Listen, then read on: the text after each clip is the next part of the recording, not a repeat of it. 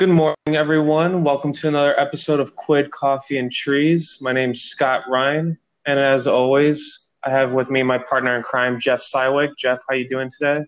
Doing wonderful. Thanks for asking, Scott. That's awesome to hear, Jeff. And joining us this morning, we are privileged to have two guests with us this morning from different programs within the Quidditch community.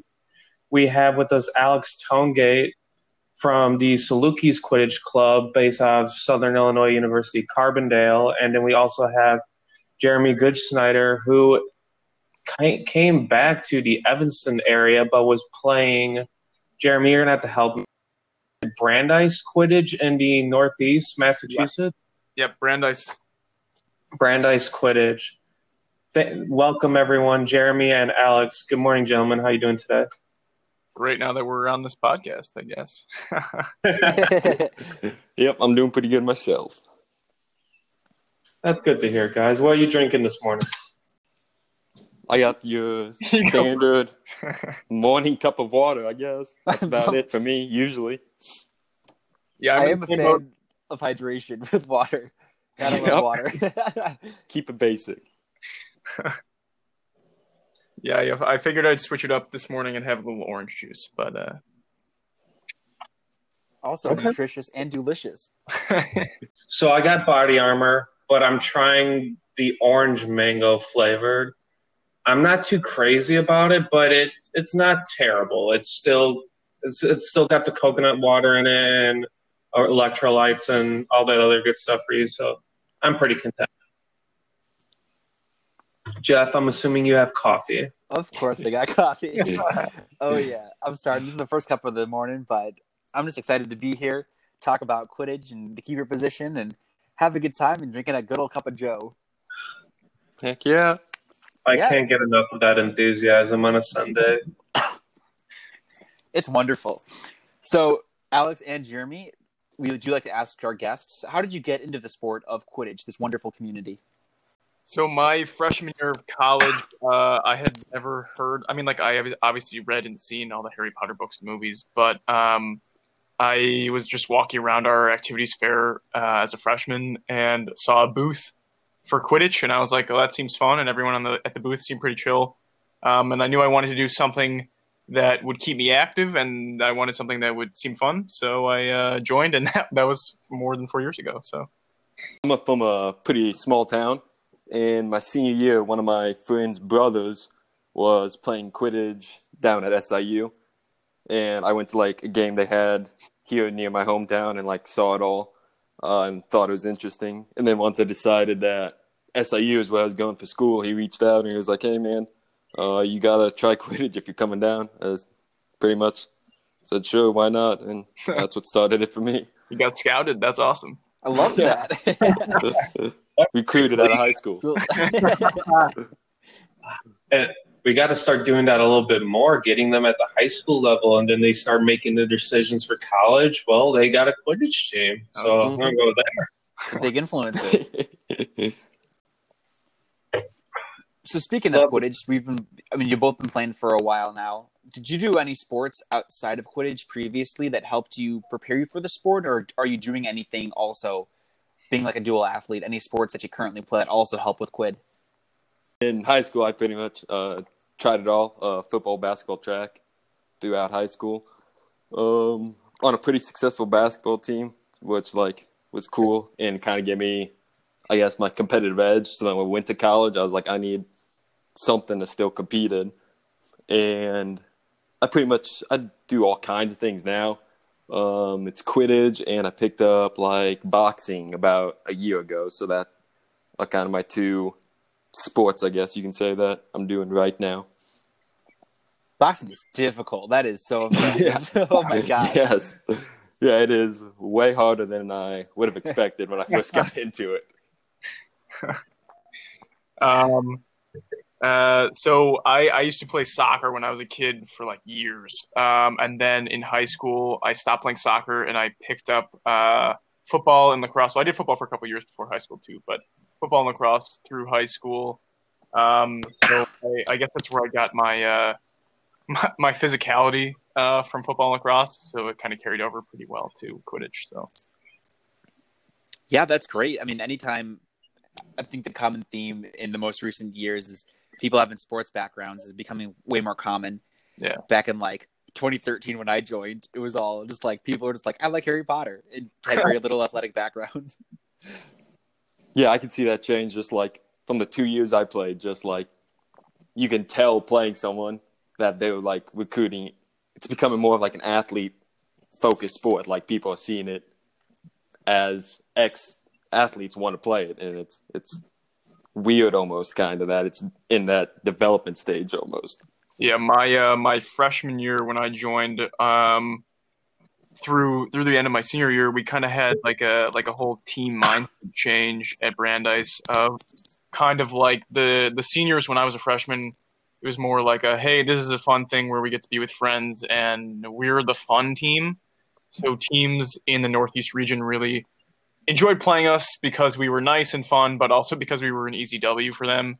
And then it kind of shifted to, hey, we're on a team and we want to be competitive and win games. So it was a gradual transition from my freshman year to my senior year. Yeah, that is like exactly what happened this year for SIU. We like got new uniforms, changed our logo, all the focus more on recruiting all those ex-athletes opposed to just Harry Potter people who see it as that. I love that. I think it's so important for the growth of the sport and making it more competitive. Because as we get people that are more athletic, the sport's going to be more competitive and it's going to be more enjoyable to watch, which of course creates a better sport as a whole. Oh, yeah. Absolutely. I love that you guys are both been part of that transition for your respective club teams. It's not an easy transition to make. Jeremy, you just graduated. Congratulations, by the way. Thanks. And well, we just kind of want to hear, because we don't get a lot of like in-person feedback from the Northeast outside of just what we see online. What was it like playing for Brandeis Quidditch, being part of the Massachusetts Quidditch Conference? And then what are you looking forward to with your Quidditch career now that you're no longer in the college system? For the future stuff, I was obviously really looking forward to playing for Indy this year, and all of the COVID stuff happened, and so that's not really happening. So I'm not exactly sure whether or not I am going to take some time off from the Quidditch community, like playing-wise. I actually just got a paid internship starting in early September in the Florida Keys doing coral restoration. So I'm moving down there. But I haven't done a whole lot of Quidditch out here. Obviously, I've been to a couple of Chicago United Quidditch club practices, and just like in the meeting everybody on Indy online and stuff like that. But I guess just like in MQC, it was just such a community, everyone was so connected, everyone knew each other because you play each other so much and you travel. I mean, it's not even that much travel because everyone's in Boston, but just like the camaraderie of it and seeing everyone you know, and like you could hug people from other teams before games, and then it was all seriousness in game and stuff like that. It was a really nice community. I loved it and I miss it. So that sounds like an awesome community, Jeremy. And so could you talk a little bit about what your expectations would be for yourself and in the Salukis Quidditch team this coming season? Oh, absolutely. We have a lot of challenges to face. Last year we ended with a total of 4 females on our team, and we lost one and losing the others soon. So recruiting is very big for us right now. But and of course the COVID situation is a developing problem that we'll have to face. But I think the biggest thing about us right now is we're a really young team, and we just lack experience all around. From the coach I coach, and I lack all the experience as a coach pretty much. And I was never really taught anything besides here's the ball, score it, try and score it. So, and that's something also being a part of Indy has kind of changed for me, is I'll have stuff to kind of take back to them to where it's not just run around until someone can try and score. And we'll hopefully be able to implement more of an offense. But we're full of a bunch of just raw athletes out there, but just no direction. And especially in the beater game, early on this season, we had a lot of first-year guys, first-year ladies, who were all had overall skills but just lacked experience, which especially I feel like in the beater game is such an important aspect that's overlooked, is the experience of when to make the beat, who to make the beat on. It's not just hit this person as hard as you can with the bludgeon.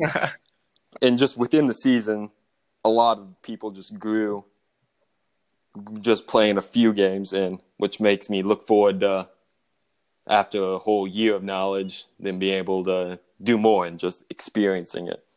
And then if USQ, I feel, ever makes the change to two-hand tackling, I think that will open the door very much for at least the style we play, because we have a lot of those ex-football players, ex-physical sport players who teaching to tackle with only one hand and one arm gets kind of awkward, and we find ourselves big hitters in card trouble pretty often.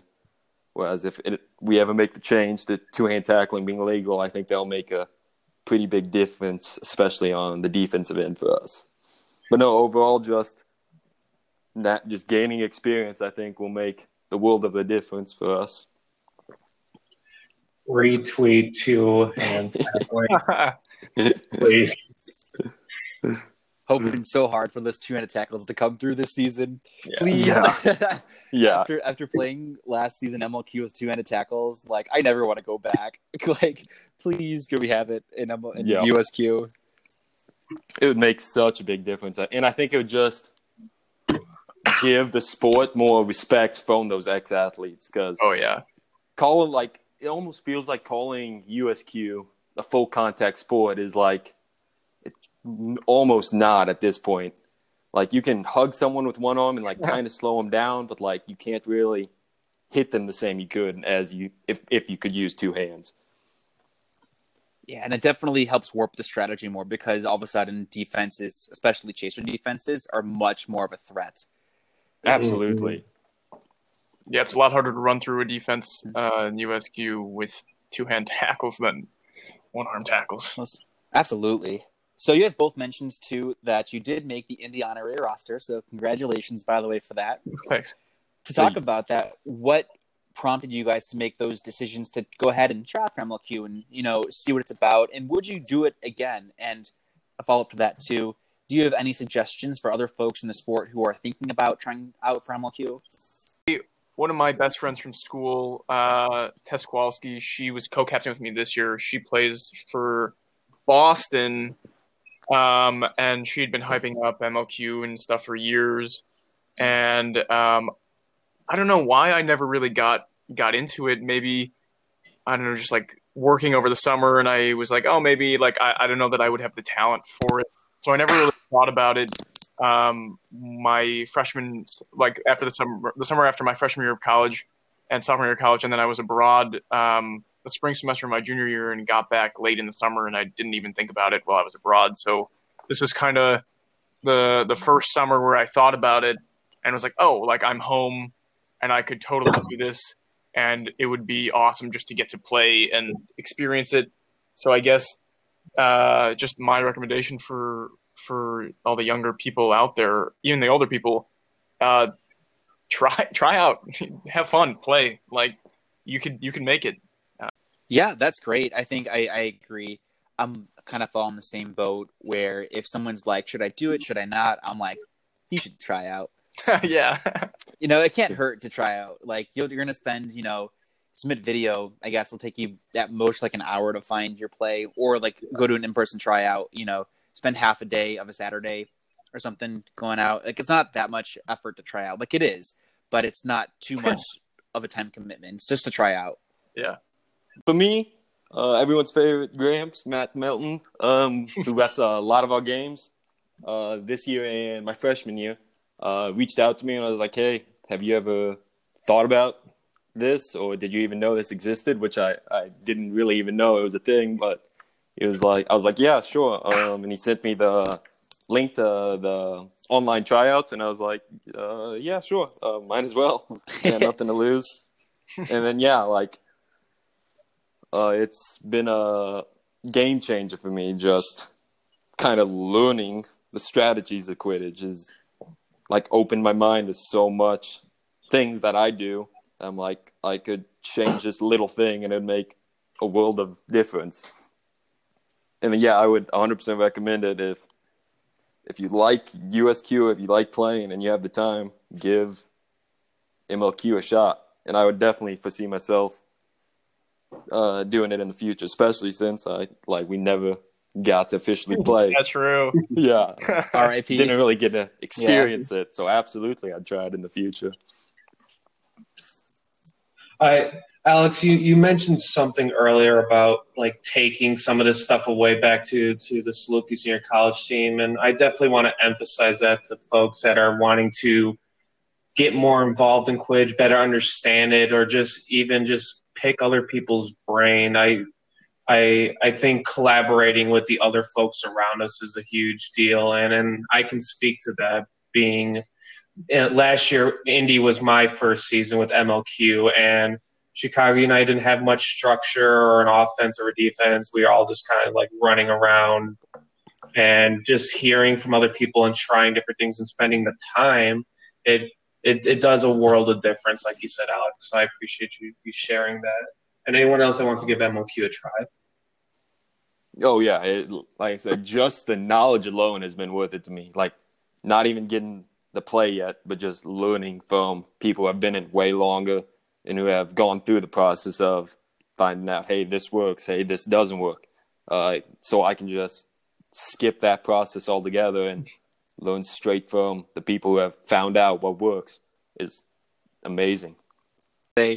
I totally agree. Just having the diversity of different ideas is just so valuable in terms of learning better strategies and everything. And every different region has different strategies. In the Midwest, we play differently than Boston does, for example. And they're both, I mean, not to toot our own horn, but I think Indy was pretty good last year, and so is Boom Train. And obviously Boston's a very well-known area. They won MLQ last year. And so just being exposed to all of that is just so important in terms of becoming just a better Quidditch player and really understanding Quidditch strategy.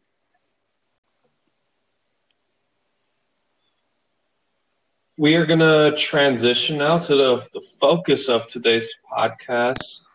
So in the sport of Quidditch, there are different positions, and today we're going to talk about the keeper position.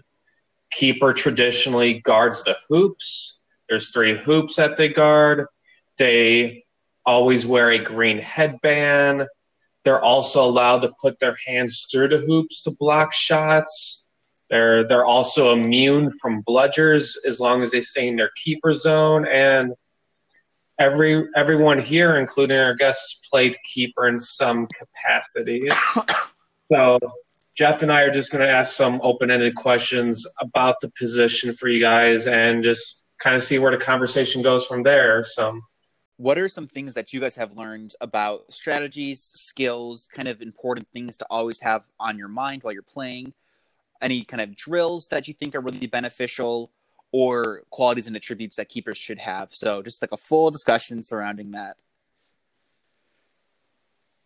I guess I could go. Go for it. So I guess when I started my freshman year, it was kind of like everyone would, like I was saying about Chicago United, where everyone was just kind of running around doing their own thing, and just trying our best to score and do all that stuff. So I got thrown in our first practice. We kind of just tried out all the different positions that we wanted to try, and keeper kind of stuck with me, and we had like 2 or 3 practices before our first game of like real practice, and I got thrown in as keeper my first game against BU, who lit me up, which was always great. And so that was my first like experience as keeper, but it kind of opened my eyes to the style of play needed. And one of my best friends and teammates from Brandeis, his name is Dawson McNamara Bloom. he and I used to have a card problem where I would get a lot of cards, but I've improved. I used to get a lot of cards, and so whenever I would keep, he would be the backup keeper for whenever I got a card. And so my junior year, when I was going abroad, we had him play starting keeper, so he could get used to the position for when I was gone, both graduating the following year and while I was abroad the semester following. So I got the chance to play keeper for most of my time at Brandeis, but also chaser and point chaser really. So it was kind of different animals, but I guess just having the ability to have, like, you're as a keeper, you kind of like run the offense and the defense. At least that's how it was at Brandeis. So being able to have the heart to lead the team is kind of an important trait. I think it doesn't really matter. I mean, obviously being tall is helpful, but we definitely had some smaller players try the position out and do well, and it's honestly just 110% heart and effort. And if you have the strategy and the talent and the desire to win and will your team to victory, I think anybody can play the keeper position. Yeah. So Jamie talked about like how you kind of lead your team, and along with that, some of like the less physical skills you need is in order to do that, you need good mental toughness. Like you all kind of, I feel like in most college situations, you all kind of the main guy people see on the team. Mm-hmm. So if you miss a shot and you throw a fit or you can't keep it together mentally, that's what everyone on your team is going to see, and it kind of just kills the moral. And along with that is you have to, I feel like, play smart, because most of the time you control the pace your team's going at and all of that stuff. So those are two like skills that anyone can develop over time, is just mental toughness and the ability to be smart while you're playing. Yeah, those are all, I think, really important qualities too. I'd also add field awareness. I think as like a goal scored, you need to obviously get the ball to restart play, and you need to recognize is there a fast break opportunity? Should I slow it down? Right. And then on defense, understanding, what's going on, depending on the defense you're playing, if people are rotating in a certain position or somewhere, or somebody's out of position, communicating that. So I think having a very acute field awareness is a priority on my list of skills. Absolutely. Yes. Yeah. I'm going to give a quick shout out to Nicholas Kaufman from Ball State and Indy. He does a really good job communicating when he's at the keeper position. Like when your chaser gets tapped out on defense, we usually have some sort of rotation on who's going where afterwards. So good job, Nick. Keep doing what you're doing, buddy. Yeah.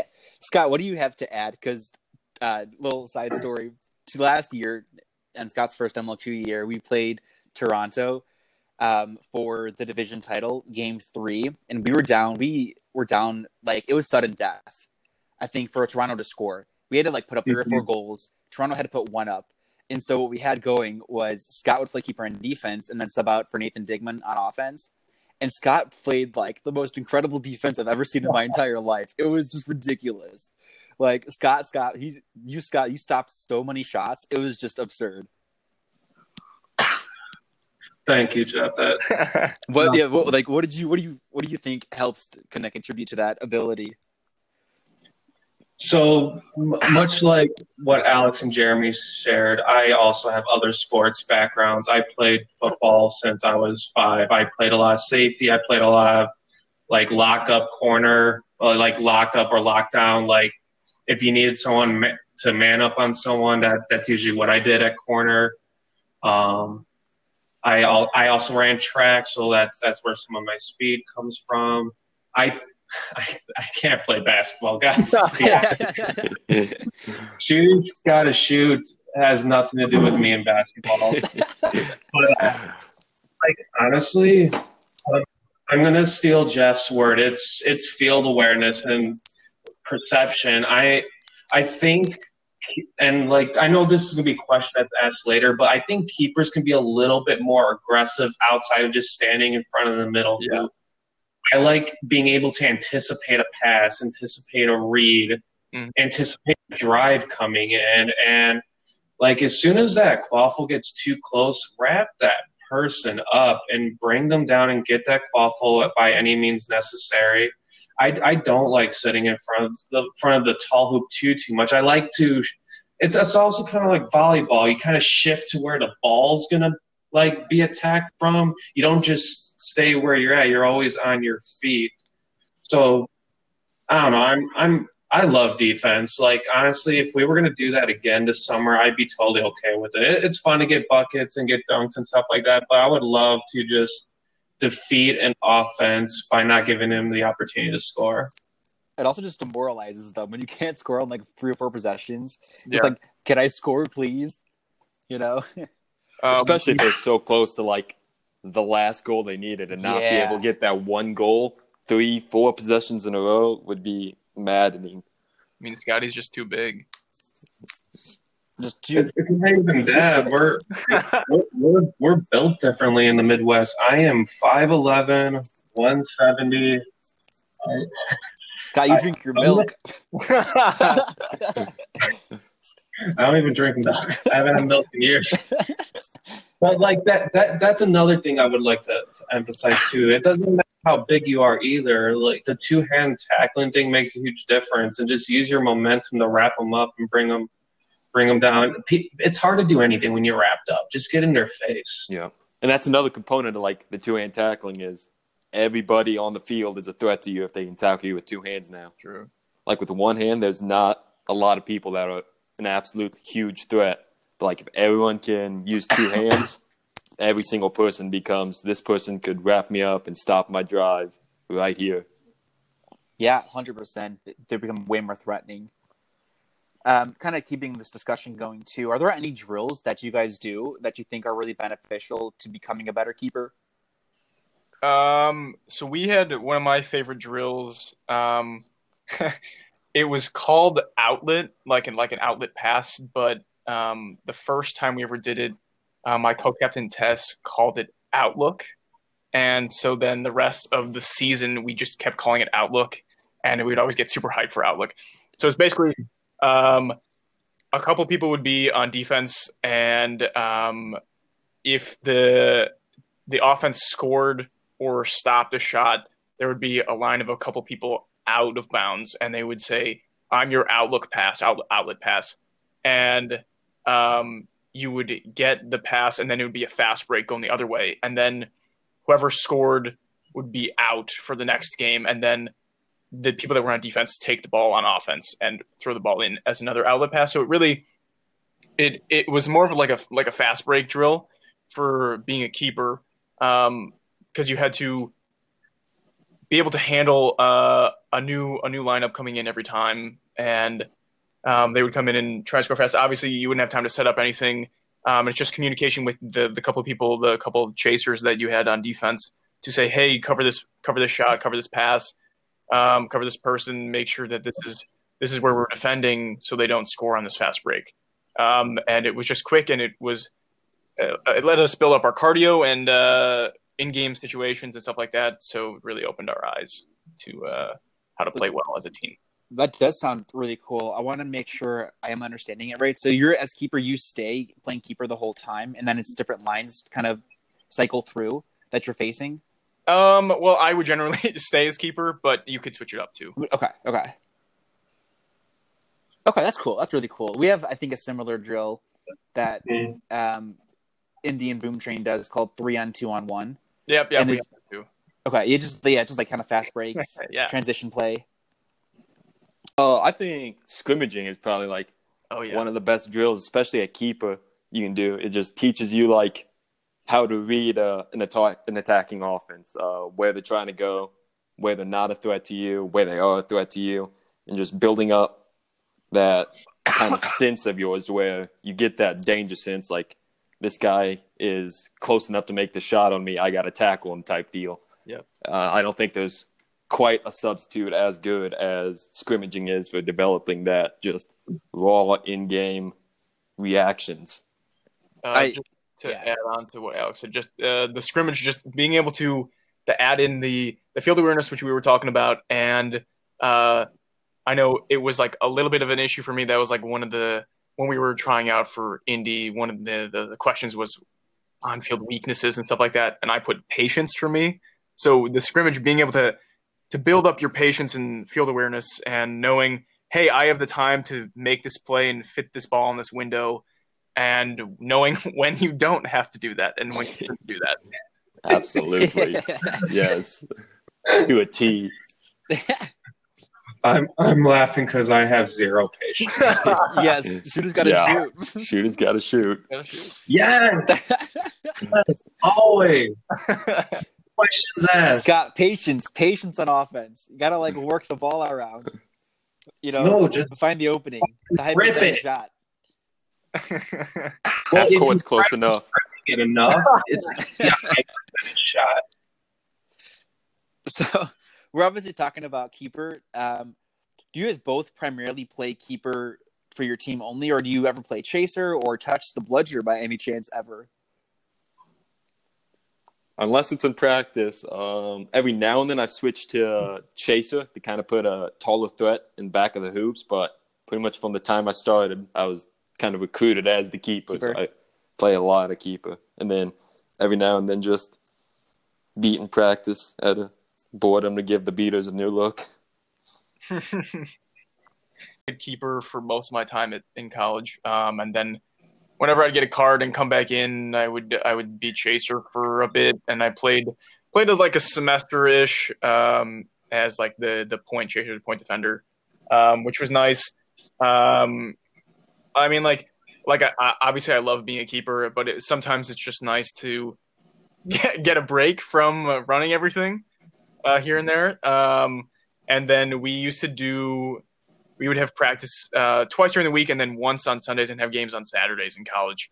So Sunday practice was kind of more like a chill kind of thing, but it was like, it's definitely still intense, but more like a, hey, let's get our legs back under us and stay active and work on strategy and stuff like that. So whenever we would have Sunday practices or like a late practice during the week, we would do a drill called Beater Battle Royale. And we would have practice on this big grass field on Brandeis campus, and everyone would get a bludger, and we would all spread out on this giant field, and someone would yell "go," and it was kind of every man for himself, kind of beat everybody or be beaten, and whoever was the last one to be beat was the winner. So I definitely had my fair share of wins in that, and we played the last game of our season. I mean, we didn't know it was the last game because of COVID, but we had games against Middlebury and I believe Clark's club team. And so we had a game against each of them, and then instead of playing them again, we had mixed squads. So we kind of had a draft, and everyone kind of split up teams. And I got to keep for a little bit of that game, and then I beat for the rest of that game. And one of our beaters who was on our team, who was on my team for this specific game, his name is Evan Solomon.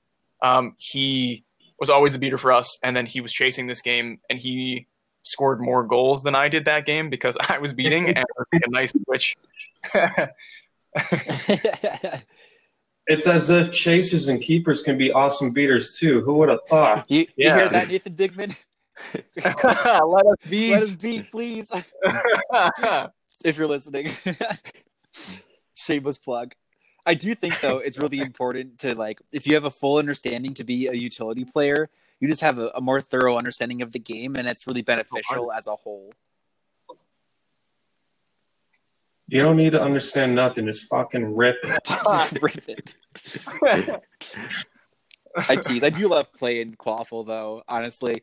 As much as I want to learn beater, I don't think I could ever go full beater because, like, I played it in practice and stuff and, like, the divisional games last year at MLQ, and it's fun, and I do think it's important for the strategy, but it's not as fun as getting buckets. Getting buckets is so fun. True. Okay. I will say this. If you miss your beat and that ball keeps rolling, that shit sucks. That's rough. That's rough, buddy. So, Jeremy and Alex, you playing keeper for yourselves and seeing others play the position, what are some mistakes that maybe you've seen other keepers make, and maybe some suggestions you would give to the current position? So I guess just going off what I said earlier, the patience for myself and for others.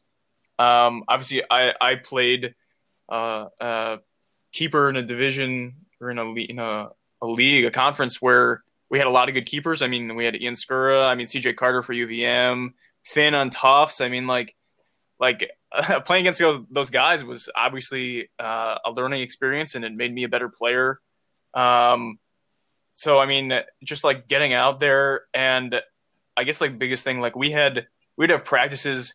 Shout out to Sheldon Bostic too, who was our Brandeis's coach for years. Great human being, one of my favorite people. Insanely smart when it comes to Quidditch and life. But we would have practices where we would do hitting for like 20 minutes, and he and I would just like try and get the physicality of our team up because it was not there at all. So I guess just don't be afraid to be physical out there on the pitch, because if you don't be physical, someone's going to run you over and you're going to deserve it. Mm-hmm. So, yeah, and strictly like criticizing myself, I fall into this trap a lot, especially on offense. Not everything you have to do has to be 100% to score. Not every pass you have is going to be a perfect dime pass to a cutter who's on his way to score. Not every opportunity you see from half court is a shot you should take. There's every now and then let the game run through someone else on your team. You don't have to always be involved in everything. Pass it off and let someone else do the work for you. And that's a trap I fall into all the time, is I feel like when the ball's in my hand, I need to score it. Mm-hmm. There's definitely a balance in terms of starting to utilize more of your team, because I was kind of that way too in college. And playing in the club division now, like my mentality has shifted dramatically, where you really use your team, you use your system to score versus being like, got to do it all myself. Yep. Yeah. Can't agree more with. That's the trap I've fallen into and continue to fall into to this day, is I've got to do this once I have the ball. I think I've fallen into very similar traps, Alex. I'm glad you shared that, because it's a good reminder for myself when playing the position. You have a team. You use your team together. Yep. Last question, wrapping up the keeper section. Is there a reason to keep someone specifically at the keeper position versus chaser? And the follow-up with that, a reason someone would not make a good chaser versus a good keeper? That there isn't really a reason to keep someone specifically at the keeper position versus as a chaser. I feel like their positions are pretty similar in skill set for the most part. So I feel like if you're a good player, you should be able to do well at both spots. And I think it's just preference, honestly. I think you can do well either way. And it's I don't think that there's a reason to not have a good chaser be like a keeper, other than like if it doesn't fit well with the game plan or something like that. Yeah. And I guess just if you're too quiet and you can't like keep control of everyone on the team, then I guess that's like the only thing that I could think of that would not be a good reason to have you be a keeper. Yeah, I would agree. If someone's an athlete and they're coachable, I think keeper and chaser are pretty interchangeable. Yeah. Would you guys agree with this statement that all keepers can be good chasers, not all chasers can be good keepers? Ooh. I would say, yeah, there are definitely some chasers that, like we definitely had people on our team that were small. I'm going to throw my co-captain Tess Kowalski under the bus here. We used to make fun of her for being short because she's like 5'3". She's probably definitely taller than that, but I'm going to say she's 5'1" now. Just 2 inches. Smaller. We can make jokes about like her needing to take like growth hormones or whatever, her drink her milk or whatever. But like her main spot, like she'd be behind hoops, and we'd set up an offense, and she's like very talented. Won MLQ championships with Boston last summer. An amazing player. I'm way more on top of her shit than I am when it comes to strategy and stuff like that. But she's small, and so she would like if I'm 100% cool with running through a defense and drawing a beat or getting hit and dishing a pass to her to dunk on hoops. Like I'm 100% cool with that.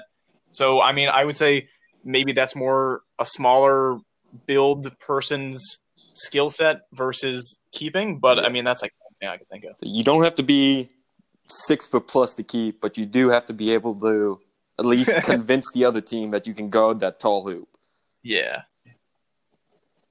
I agree, and I would add to the keeper position that you gotta have quick feet. You gotta be able to move like you're a goalie in hockey. Laterally, especially. Yes, you gotta have a lot of lateral movement. It doesn't matter what position you play. If you can't move laterally, don't be a keeper.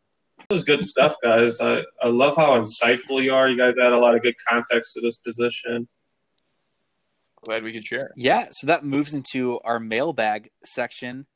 Kind of, if you guys take a look at those questions, if you saw them. Yeah. Okay. Yeah. So, starting with the first one from Danny.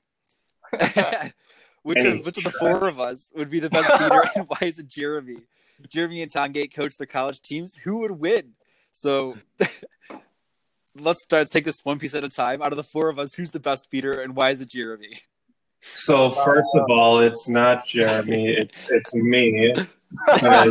I am the best at the position. Danny is trash. I will take anyone in the Midwest and the Great Lakes region 1v1 beater battle all day. You heard it here first. I don't think I can argue with that. I feel like I could take Scott out if I really wanted to. We when COVID and all that ends, we should probably set this up, like do our beater box thing for all four of us. But no, I have the shooter mentality. It applies to bludger play just as much. All you gotta do is rep that bludger and you win. But catching's so important too. Pull a Vince Vaughn in dodgeball and put a blindfold on with it. If you can dodge a rep, you can dodge a ball. That'd be something. Get hit in the face, you can't even see it coming. That would suck. I like that idea. But I'm taking this one. Sorry, guys. It's not close. Dang, that confidence is just going so hard. Let's move on to the second part of Danny's question. Jeremy and Alex, if you guys coached your teams and you played each other, who's going to win? I'll say best out of three. So, well, a lot of people might not know this, but last year I was actually the coach of our team, and we didn't do the best up until regionals. We won our first game at regionals, and we ended up winning 3 that weekend. And I've never seen Jeremy's team or him play, but I'm going to have to swallow a humble pill here, and I will probably say we might take a game from him, but I would give Jeremy's team probably the 2-1 win over us in the series. I will gladly take that 2-1 win. I think we got the heart, and I think give yourself a few years, but I think I got the age and experience on you guys, and I think we would take it. Yeah, I would. That's pretty much how I'd sum it up. This was such a wholesome take. So simple. No debate whatsoever. I go from bashing you guys. Your gaming like, this is how it's going to work out. We agree.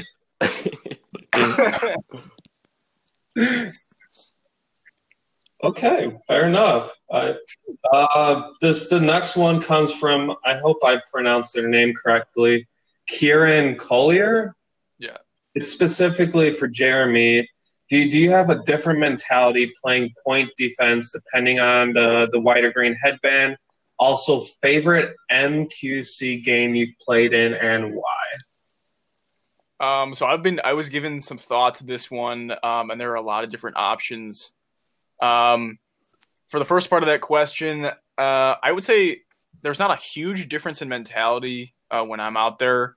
with a white or green headband.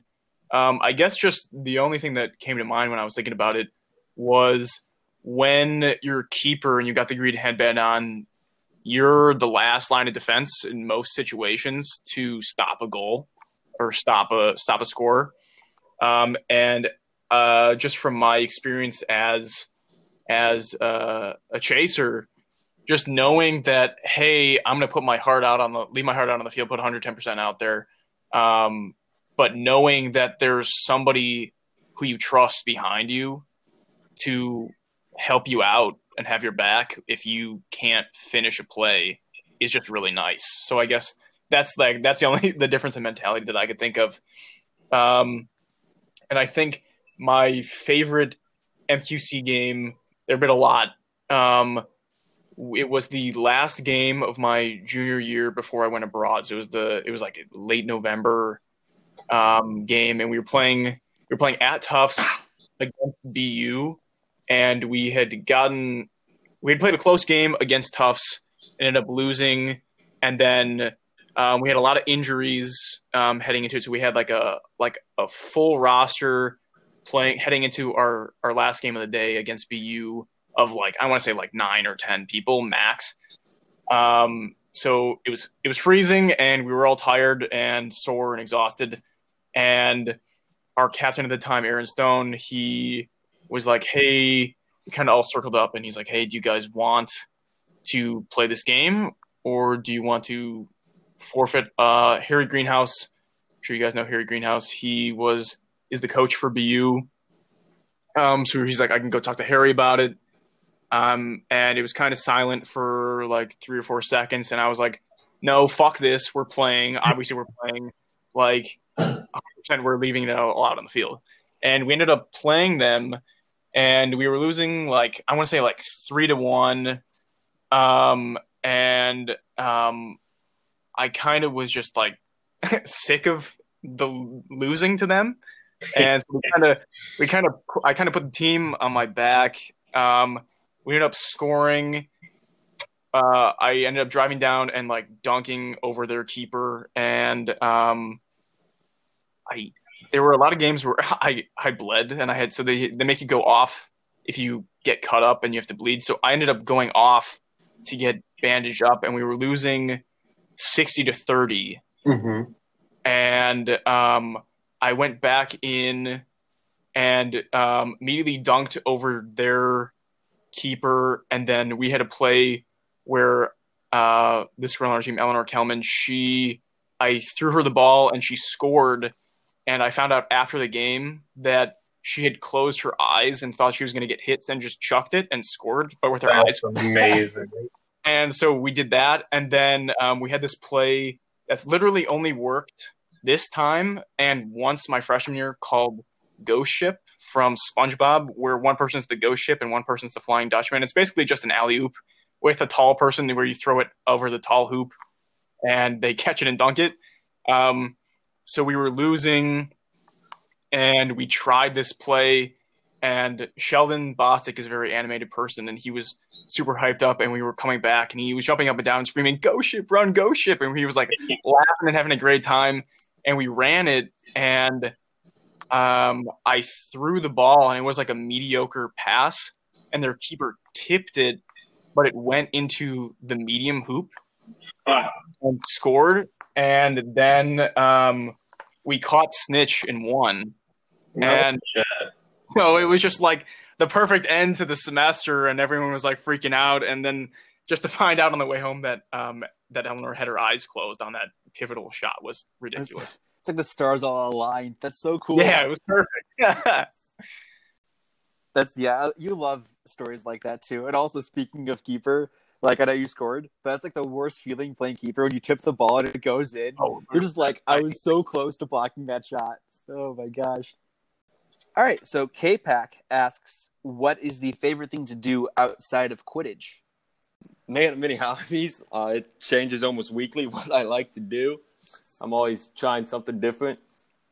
It's a joke among my friends that if you give me a gift, it doesn't have to be good. It will become my new hobby no matter what it is. So I've tried from making longboards and stuff to forging, riding stuff, all kinds of different sports I've tried. Like, disc golf, I know that's a big thing right now. Yeah. Yes. That was a hobby for a few years of mine. So pretty much you name it and I've done it or would be willing to do it.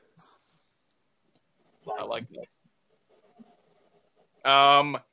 I'm a big adventure guy. So I'll try anything once, really. Like skydiving or whatever. Bungee jumping's on the list. Still have to do that. But I would say probably for me, scuba diving. I actually just went last weekend with my dad. I've been fortunate enough to go some cool places. So, I mean, I got to go like all over the Caribbean, and I've been in Fiji and Israel, and I got to do my abroad in Australia, so I got to dive on the Great Barrier Reef there. But we went diving in this quarry in Kankakee last weekend, and it was just like so. Like I got certified in this quarry, so it was like my first 5 dives ever were in this quarry, and I have now 166 dives. So it was just like so different. Like 11 years later to dive in this quarry and be like, wow, I hate this. It's cold and there's nothing to see. But it's just like being able to see all that stuff underwater. Like this is like my passion. That's why I got this position in the Florida Keys, and I'm starting next month. So I guess I would say that scuba diving. That's awesome. That's so cool. A separate side note for anyone listening, especially if you're like in your teens, adolescents, early to mid 20s, or even your 30s, just go try some shit. Now's the time to take some risk and enjoy life. Please do it. 100%. The next 2 are for you, Alex, and they come from me. You touched on it briefly. Are you a blacksmith? I see your profile picture, and it looks like you're forging something pretty awesome. Yeah, I am. Sophomore year of high school. Good friend of mine and point chaser for SIU, Mitch Hoffman. We were just sitting in English class one day, and he was like, "It would always be cool to like try forging something." And that day, I was like, "Well, let's try." So we made a forge. And tried, and it went absolutely horribly wrong. But yeah, but it was enough to get us hooked to where we tried again, and we eventually made one that works pretty good. And yeah, like since then, just every now and then hop in it. In high school, I used to make things like for people, and now I just like make them really for me. Whenever I get bored or think of a good idea, I just kind of go in and see what comes out. Well, I love how this started off and went horribly, but I want to keep doing it. Yep, real technical stuff. Well, what have you been making? Just some ideas that you've created. Oh yeah, and why isn't Quidditch hoops one of them yet? I'm not quite sure where the technology Quidditch hoop is, but I'm not quite sure we've evolved to the metal point yet. I think there might be some steps before we get to there, but no. It started with knives were the first thing I really made. I made a lot of like smaller knives.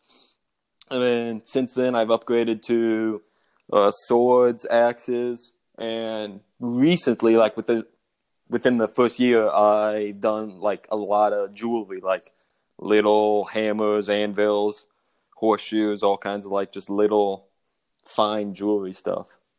That's dope. That's so badass. That is very dope. Yeah, it was, and that goes on with kind of with what Scott was saying. It's tried like just learning something like that, just trying it and learning it has been like an awesome experience. Most definitely. And Alex, I gotta ask, and please let me know if this is like an uncomfortable thing to ask, but where's your accent coming from? No, it's not uncomfortable. It's fine. I get it all the time. It's not an accent. Born and raised in smack dab middle of Illinois. Just my voice is a little different. Really? Yeah. No, it's not uncomfortable at all. It's something I've gotten all my life. That is fascinating. You got to tell me what it sounds like so I can pretend I'm from there to be cooler. Like I'm thinking like a like an English accent or an Australian accent? Yep, I've heard Australian every now and then. People are like, it sounds a little Australian. I'm like, all right, that's where I'm from then. Oh, that's great. So one more question here from the mailbag. Christian Barnes asks for Jeremy, if someone in the Northeast still wants to be friends, what fun activity is the way to your heart? ... for a friend.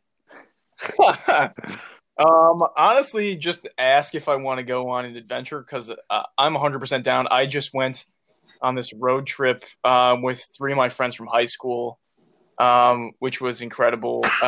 We started in Grand Teton in Wyoming, and we actually ended up doing. I mean, it's because we're stupid guys. We did this 10-mile hike in Jenny Lake, and we're like, oh, that was dope.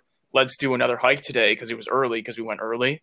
And we had like 80% of the water that we had for the whole day already. And we ended up going on another 10-mile hike. And we ended up hiking like just under 21 miles. But we ran out of water in this place called Death Canyon. In the This is not sounding like a good story already. No water in Death Canyon. Drink, fill up our water bottles in this glacial mountain stream, which was honestly the best water I've ever had in my entire life. It was so cold and so good, and we needed it because we were super dehydrated. But like anything outdoor, on the water, or hiking or anything like that, I'm 100% down. I just got this new camera for this trip, and so getting into photography too. So anything along those lines is good with me. That's awesome. Yeah, I mean, adventuring is just the bomb. Like, I love hiking and camping and stuff, so I feel you there. All right, so let's move into our life section, the last little segment we have. If you have 1 year left to live your life, what would you do? But you have, 1 year to live. Yeah. Say a meteor's going to come destroy the Earth. I don't know. I'd probably take Scott up on that 1v1 beater competition. Yes, we got to settle it. Off the loss, huh? Damn. I would say just travel. There are so many places that I haven't seen yet that I want to see. So just making the most of it. Yeah, definitely traveling, eating food. You know what? I would eat peanut butter the day before it's over. Why? I'm allergic to peanut butter. Oh, just to try. Okay. Crunchy or smooth? That's your time to try, Jeremy. If you're about to die. I'm allergic to either one. It is delicious. I do feel for you, Scott. Peanut butter is so good. I'm sorry you can't have it. But hey, if you only got a certain amount of time to live, it's no better time to try it. That's true. Nice sunset with some peanut butter sandwiches to be good. Share an example of a life lesson you have learned thus far, something important to you that kind of guides who you are as a person and maybe who you hope to be in the future. If I had to pick something, it would probably be focus on the things you can control. It's just I was always kind of a hands-on guy. I always wanted to, whenever we did something, wanted to make sure it all worked out perfectly. But, and you'd go mad doing that, and next thing you know, it's over, and you're like, I kind of spent this entire time not focusing on what I was doing, and I kind of missed out on it. Whereas if you just focus on things under your power and then live your life according to what life throws at you, I think it just leads me now to a happier overall life.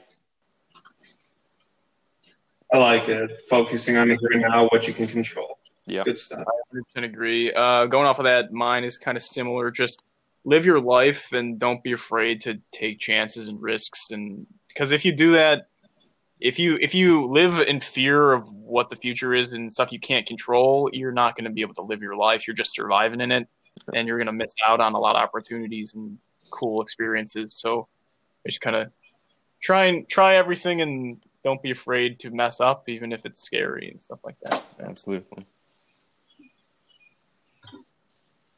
Love the perspective, guys. That's good stuff. Going into the next question here.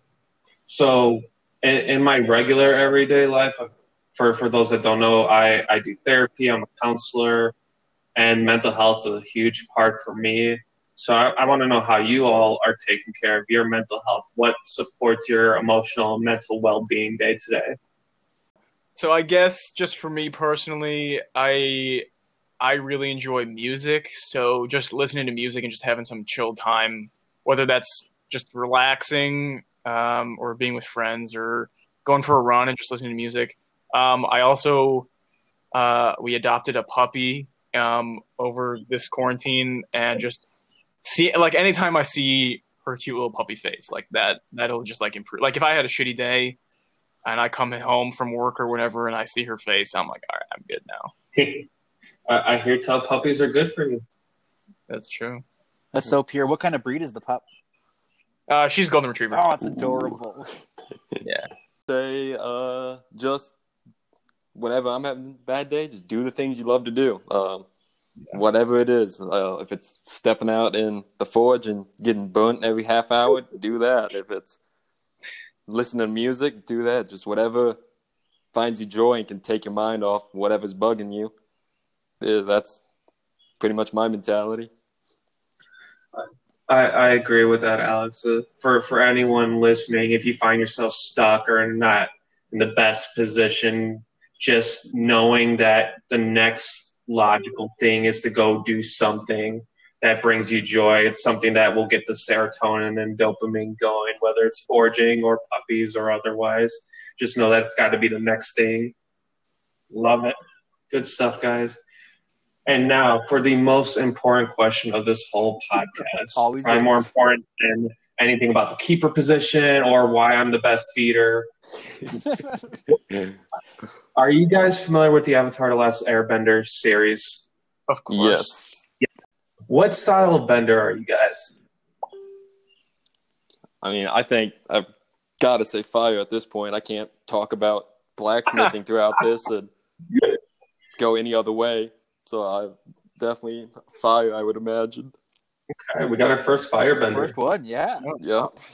Sorry about it. Hate me if you want. I'd say for me personally, I was giving it a lot of thought. Obviously, it would be dope to be able to fly, but I think I'd have to go water bending because I mean, you could be up in the air if you're like in a river, like Katara floating shit. Like you could get up there pretty high. Plus, you could go scuba dive without the tank and all that stuff, and just walk around underwater. It would be pretty dope. Waterbender is the best one. I do agree. I think it's the coolest one in my opinion. Yeah. Okay, we did it. That is Yeah. That was Quid, Coffee, and Trees. It was a longer episode, but tons of content in here. So we appreciate listeners tuning in to listen to us ramble about Quidditch and other things. And we thank Jeremy and Alex for joining us as well, and to the folks that provided us some other discussions via the mailbag questions. Thank you guys. And Jeremy, Alex, I hope you guys have a good one, and hopefully we can get on the pitch soon. Yep. Hell yeah! Thanks for having us. Take care, guys. All right. You too. See you later.